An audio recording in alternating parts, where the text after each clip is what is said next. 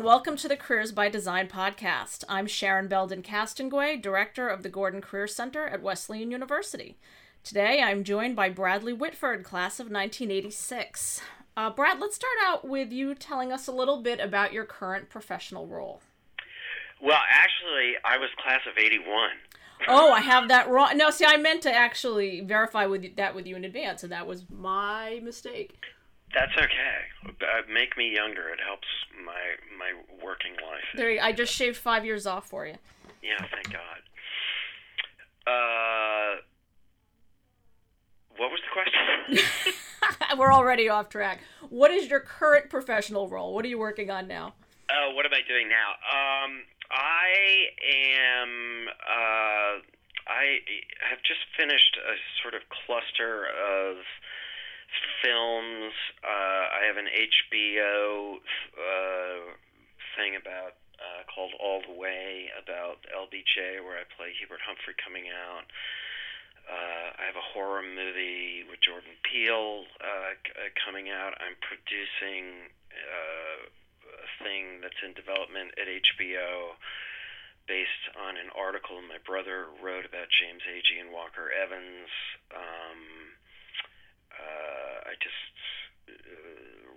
wrapped another movie that doesn't have a title yet with the rapper Common. So I got a bunch of stuff in the can. And there seems to be a lot of breadth there. I'd love to go back in time a bit now. Were you involved a lot in drama as a kid? Were there early warning signs of your impending stardom? Like, take me back. The first thing, there's evidence in early family movies of what would eventually become a professional extrovert. I did an anti-smoking skit in 6th grade, I think because I was inspired. I had seen my brother, my older brother, do a play. I saw my sister do a play, and I had overwhelming mixed reactions when I saw them of simultaneous joy and the horror of a human being making a spectacle of themselves in front of other people. Then in 7th grade, I had a very early, I think it was probably the best performance I've ever given, which is sad. I think I peaked in middle school. I played Teddy Roosevelt in Arsenic and Old Lace, and it was a big hit, and it was an extraordinary feeling, and it never occurred to me, honestly, even all the way through my experience at Wesleyan. I grew up in Wisconsin. I didn't know anybody who was an actor. Kids who grew up in New York knew people who were actors. I didn't know anybody who was an actor. It never occurred to me that it was a possible way of making a living, and when people said they wanted to be actors, I sort of felt embarrassed for them because it sounded, I don't know, vain. But it was what I always loved to do. I did as many plays as I could all the way through middle school, high school. If I could do them in the summer, I would do them in the summer. And when I was at Wesleyan, it was an incredibly fertile place for self-instigated theater. It's amazing. I mean, what that particular kind of the impetus to do theater at Wesleyan that I'm really grateful for really wasn't coming from the department.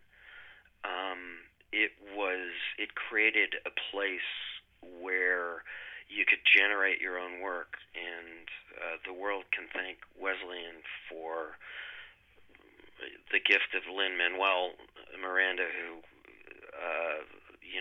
flourished in that atmosphere. Sure. And thank God Lin-Manuel Miranda did not go to, prematurely specializing acting school, because instead of creating this masterpiece that I can't stop thinking about or talking about, if he had prematurely focused on a performing career, that brilliant talent would be doing a guest shot on a medical show.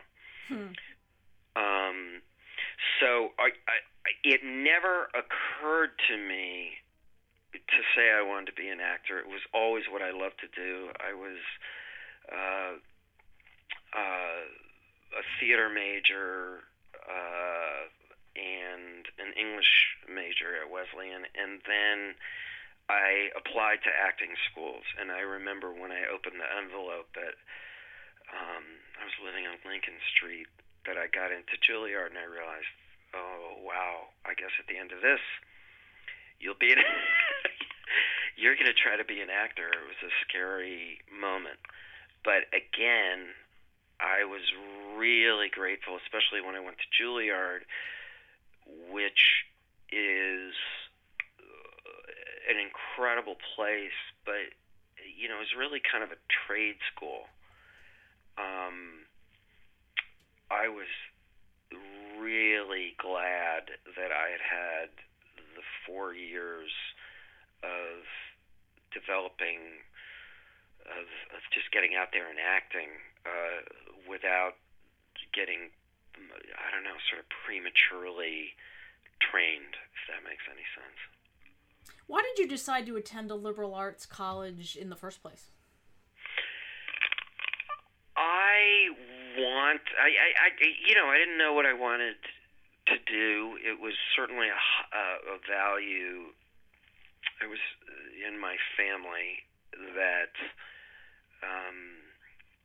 we were not encouraged. I worry today that there is an incredible pressure, some of which I think is unintentionally brought on by colleges like Wesleyan. There's incredible pressure for kids to specialize early, and there's incredible parental pressure to specialize early. My generation of parents, we encounter our gorgeous children, and we are very involved, and we're very supportive, but the kids are getting this unmistakable message of, we want to support whatever you do, but by the way, what are you? At a very young age, are you a jock? Well, I'll support that. Are you an academic? I'll support that. Do you want to do something creative? I'll support that. But what are you? I'm really grateful that I didn't have that pressure, because I don't think I would have found what I really loved to do. But it was a value in our family that it was understood that we would go out and get a liberal arts education, and then figure out after that what was going to happen. It wasn't a career decision to go to a liberal arts college. It was almost an anti-career decision. So what did your parents think, if they were so, supportive of the liberal arts education? What did they think when you got into Juilliard and said, I guess this is going to make me an actor? Well, I remember saying to my dad, I said, Juilliard, by the way, was 4 years. So I did, I basically said to my dad, you just have to think of it as med school with guaranteed unemployment at the end. My parents, I come in a funny place in my family. I have a sister 20 years older than me. My parents had 3 kids, a 12-year break, my brother, the mistake, and me, the mistake's friend. So by the time I came along, I think in a good way, I had these parents who had grown kids who understood that basically love them, keep them out of traffic. They will be what they want to be. There was I could tell they were incredibly supportive of me. I think my father worried because he had made a lot of very responsible, practical decisions in order to give our family the security and the resources that we had that he never had. But he was a frustrated musician and writer, and while he worried obviously about the craziness of pursuing an acting career, I could tell that he got off on it. I felt very emotionally supported and by them. But it's a very, I went to Juilliard.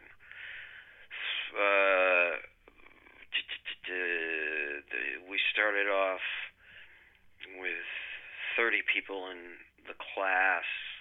I think 2,000 people auditioned, so you could get down to 30. And we graduated 23 people, and 3 of us make a living.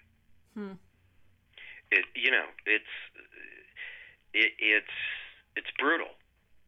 I know a guy who came in. He's a pianist who, came in second in the Tchaikovsky competition, which is an achievement, just unspeakable commitment and passion and perseverance. And I don't know if you noticed, but Juilliard's cranking out piano soloists every year. And how many piano soloists are there? Mm. And my friend who's this extraordinary achievement. I think I'm not sure what he's doing now, but I know for a long time he was teaching piano to kids who didn't want to be taking it. The stats can be brutal. And I encourage people who are pursuing a creative life, especially in acting. The first thing I ask somebody who's coming to me for advice about being an actor, I say, are you interested in writing? Because it's certainly true of Hollywood. There's a phrase, Hollywood eats paper. But I am an actor. I've been incredibly lucky to have the opportunities that I've had. But there is a kind of midlife thing. I say midlife. I'm 56. I say midlife, and yet I've never met a human being who's 112.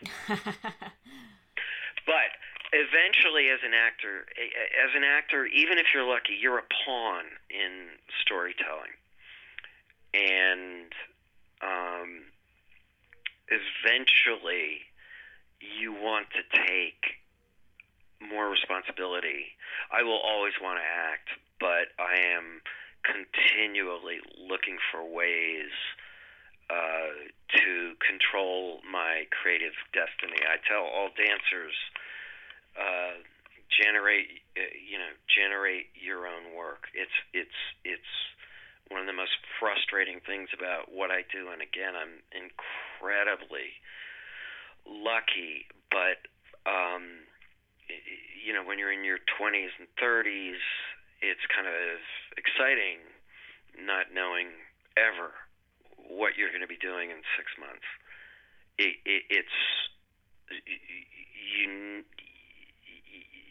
If you're lucky enough to do this, you're going to want to find ways to generate work, whether it's writing, producing, I know people who are extraordinarily talented, bright. I know someone a dear friend of mine, who is now a very frustrated actor who's a stand-in on sets.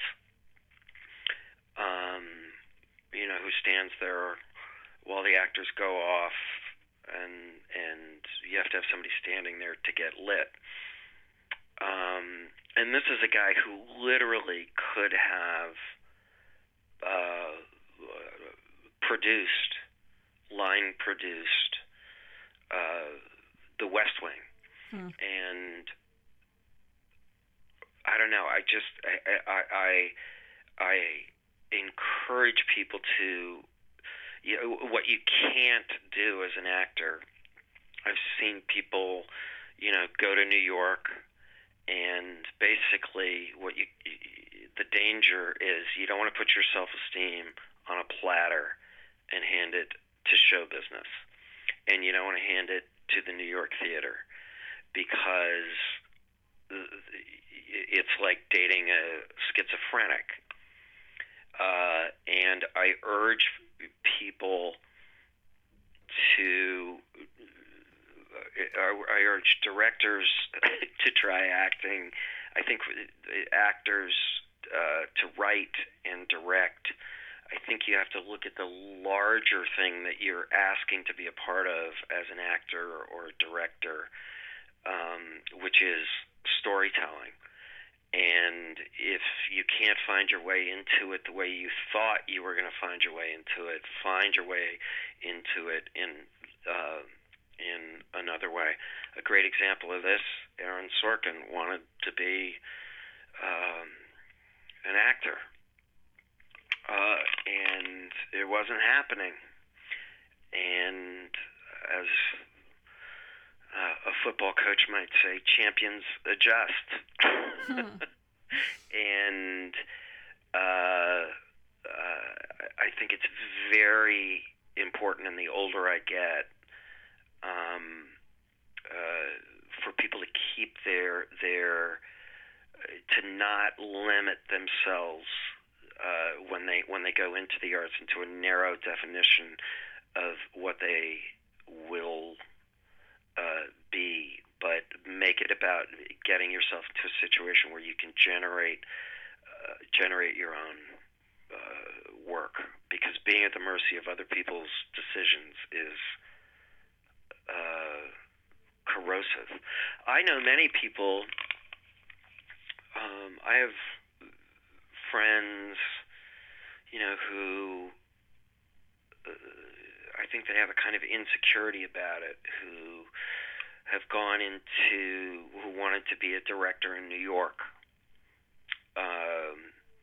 and ended up running a theater in a regional theater, or ended up going into an academic world where they're kind of running a theater department, and they are living phenomenally wonderful, creative lives that you would never get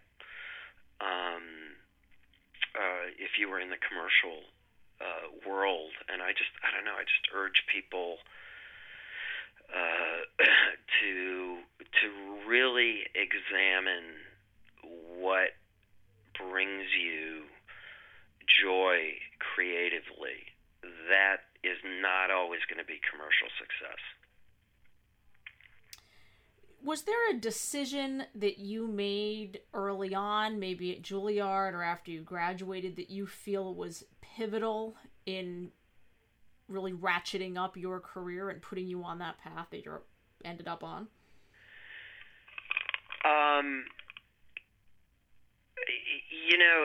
It's funny. I'm going to drop a name here. I was working on a Clint Eastwood movie. There's actually a funny Wesleyan related story with that. I was working on this movie, and I had not met him because he would cast you from videotape. And I'm going to work on a Clint Eastwood movie, and I'm in costume, and I'm scared, and I'm nervous.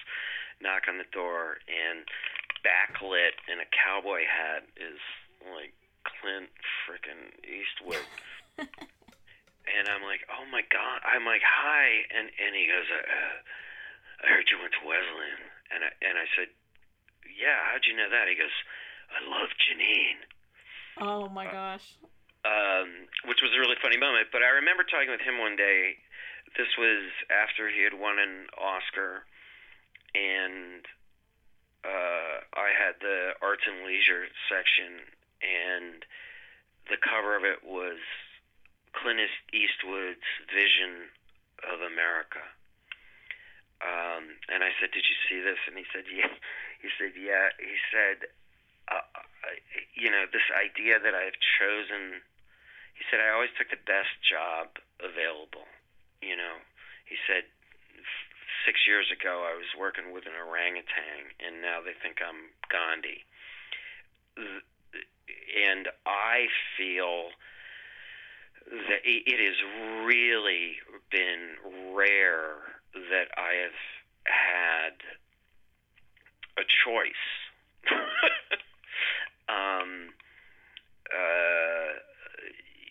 I've been very lucky in terms of the range that I've been able to go between theater, film, and television is incredibly lucky, but you really are at the mercy of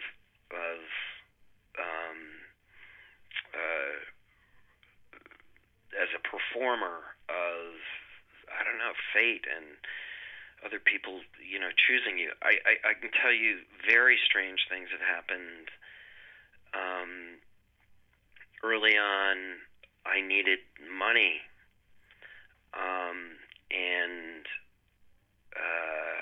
I was asked to be the jerk in a Revenge of the Nerds 2, Nerds in Paradise. A classic. A classic. And I was kind of snobby, like, this is not, am I going to be in stupid movies? I didn't really want to do it. Well, on that movie, I met Tim Busfield. Tim Busfield ended up replacing in A Few Good Men on Broadway. Tim suggested to Aaron that I audition to be an understudy in A Few Good Men. When Tim left, I became the lead in A Few Good Men. So, in essence, if I had not done Revenge of the Nerds 2, I never would have gotten the West Wing. Right. I won an Emmy on Transparent. The way that happened, I was offered a job on Law and Order SVU. It meant leaving. Wasn't something I wanted to do. It was actually a Wesleyan guy, though, Peter Blauner, called and asked me if I would do it, and it was just a guest shot for a week, and it's not a show I watch, and I sort of had this perverse pride because I was the only actor I'd ever met who had never been on Law and Order. And I said, who is my stuff with? And they said, with Jeffrey Tambor. And I said, oh, God, yeah, I'll do it. And we're shooting this, kind of creepy, not something I was dying to do, frankly, but I wanted to act with Jeffrey, who I knew just a little bit. And in the middle of that, he came in and he said, it's weird, this thing I did for Amazon, which was a very odd idea, just got picked up. And then when the role of Marcy came up, Jeffrey was just somebody I wanted to work with. If I hadn't done an episode of that, Transparent wouldn't have happened. I mean, my suggestion, to young actors is, I guess, don't be a snob. I was lucky because I had to make money. I have a friend who's a very good actor who didn't have to do, Revenge of the Nerds or Billy Madison, because he had like family money, so he would just wait, for the good stuff. And now, he ended up, kind of not having the career he wanted because he wasn't really in the game. It's also very interesting to me. You can learn a lot as an actor, trying to make what we call turning chicken shit into chicken salad. And very often you can learn a lot. I have one, just since this is a career thing, for all you poor souls out there who want to be actors, one like just specific decision that I made that really helped me was, if you're lucky enough to be getting auditions are horrible. I resent them. They're frustrating. They actually, I think, end up not being really good indicators of how a person can act. My metaphor is, if you go to the dog pound, the dog in the cage who's reacting normally, truthfully to the situation they're in, they're scared, they're in the back of the steel cage, quivering. The one that you choose is the oblivious idiot up front. And I did make a decision that, and I think it probably works in other areas too, I just made the decision, I'm not going to get, and again, I'm very lucky, and compared to other actors, I got a lot of stuff. But if I went in thinking, here's what I can't control. I'm just going to assume I'm not going to get this job. And I'm going to make the audition an acting experience. And I really prepared these auditions, I think, more so than other people would, because I wasn't really trying to get it. I was assuming this was going to be my only experience with the material, and that I should take like full advantage of it. And that helped a lot. But don't get me started on auditions. I despise them. Obviously, by all outward appearances, you are a successful actor, but one of the things we talk about in Careers by Design, the course, is that success is a very personal thing. You have to define it for yourself. Was there a specific event, something that happened that really made you realize yourself that you were successful? Well, there are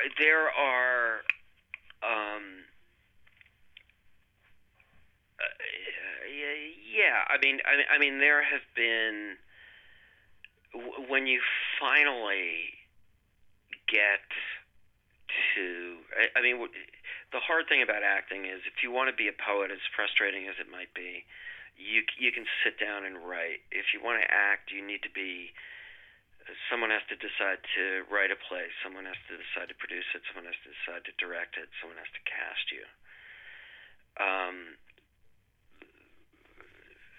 What's coming to my head is, playing the lead in a Broadway play is thrilling and exhausting, and doing A Few Good Men and doing the other plays I did in New York, you really felt creatively spent, and that felt wonderfully gratifying. West Wing was an incredible acting experience, and it went sort of beyond your wildest dreams as an actor, because here was this thing that was creatively totally engaging and culturally significant. about something you were fascinated with, and that, you really feel like you're kind of firing, on all cylinders. That's a really good feeling. But honestly, there's nothing like,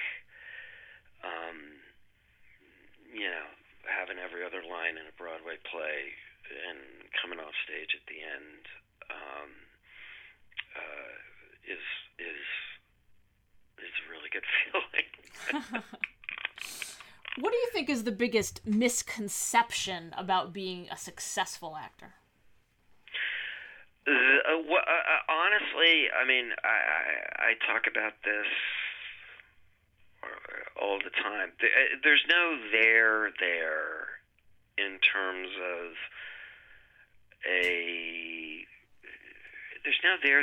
of a sense of security. Although when I say this, I think that's absolutely true for Aaron Sorkin. It's true for Matt Weiner, I know. I joke about, the kind of God-sized hole in your soul that will never, there's no sense of, in my experience, it feels like the insecurity just heightens. And I have to remind myself, even though I feel like a relatively grateful actor day to day, there is no real sense of security. I mean, it is a very tricky thing to go through your life, especially I have 3 wonderful kids, and I never know where I'm going to be. It's worked out wonderfully. The kids are great. They're in middle school, high school, and going into college, and are the greatest characters I will ever have anything to do with creating. But the older you get, I am constantly looking for ways to have that creative outlet, which is extremely addictive in a wonderful way. But you're always worried about where it's going to come next. I saw Lin-Manuel Miranda, who I think of as this youngster from Wesleyan who had this kind of amazing success and has just had the most glorious realization of a creative impulse that a human being can imagine. And Lynn is extremely happy and grateful and grounded and gracious. But I can tell you that if you just did Hamilton, you're thinking, oh God, what do I do next? Right. It's a great, it's a great problem to have.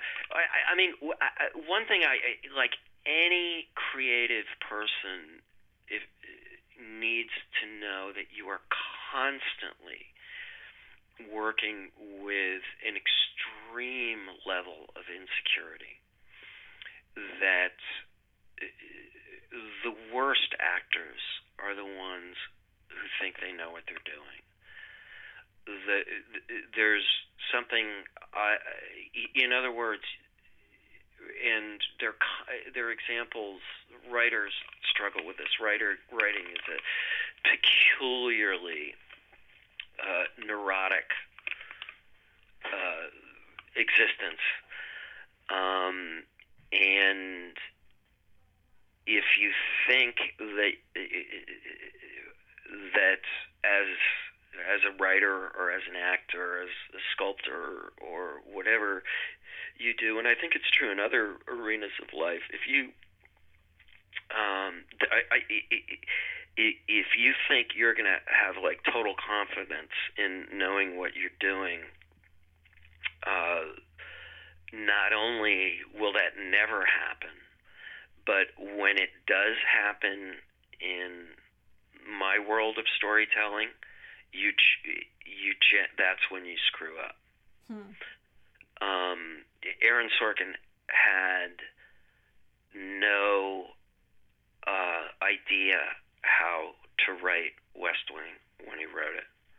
You don't have to know before. You have to commit, plow through with all your insecurity. I think if people could, put some sort of camera on my psyche as I was doing a run of a play, the level of insecurity would be shocking. I was just saying to somebody the other day, it's fascinating to me, on West Wing, one of the great things about West Wing, it was we were doing 22 episodes. They don't do it anymore. 22 a year for 7 years. And I can tell you that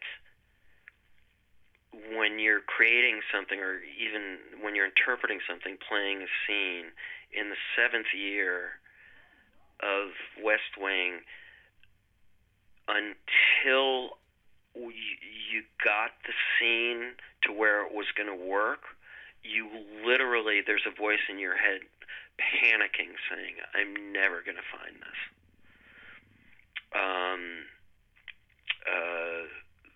And you just have to know that level of you have to find a way to laugh at it. You have to find a way to manage it. You have to find a way to deal with it, without vodka.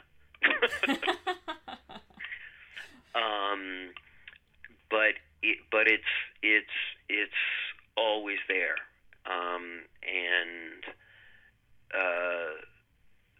you have to find a way to sort of judo that energy into perseverance. But I think a lot of people think they should be more confident than they are, and there are a lot of virtues.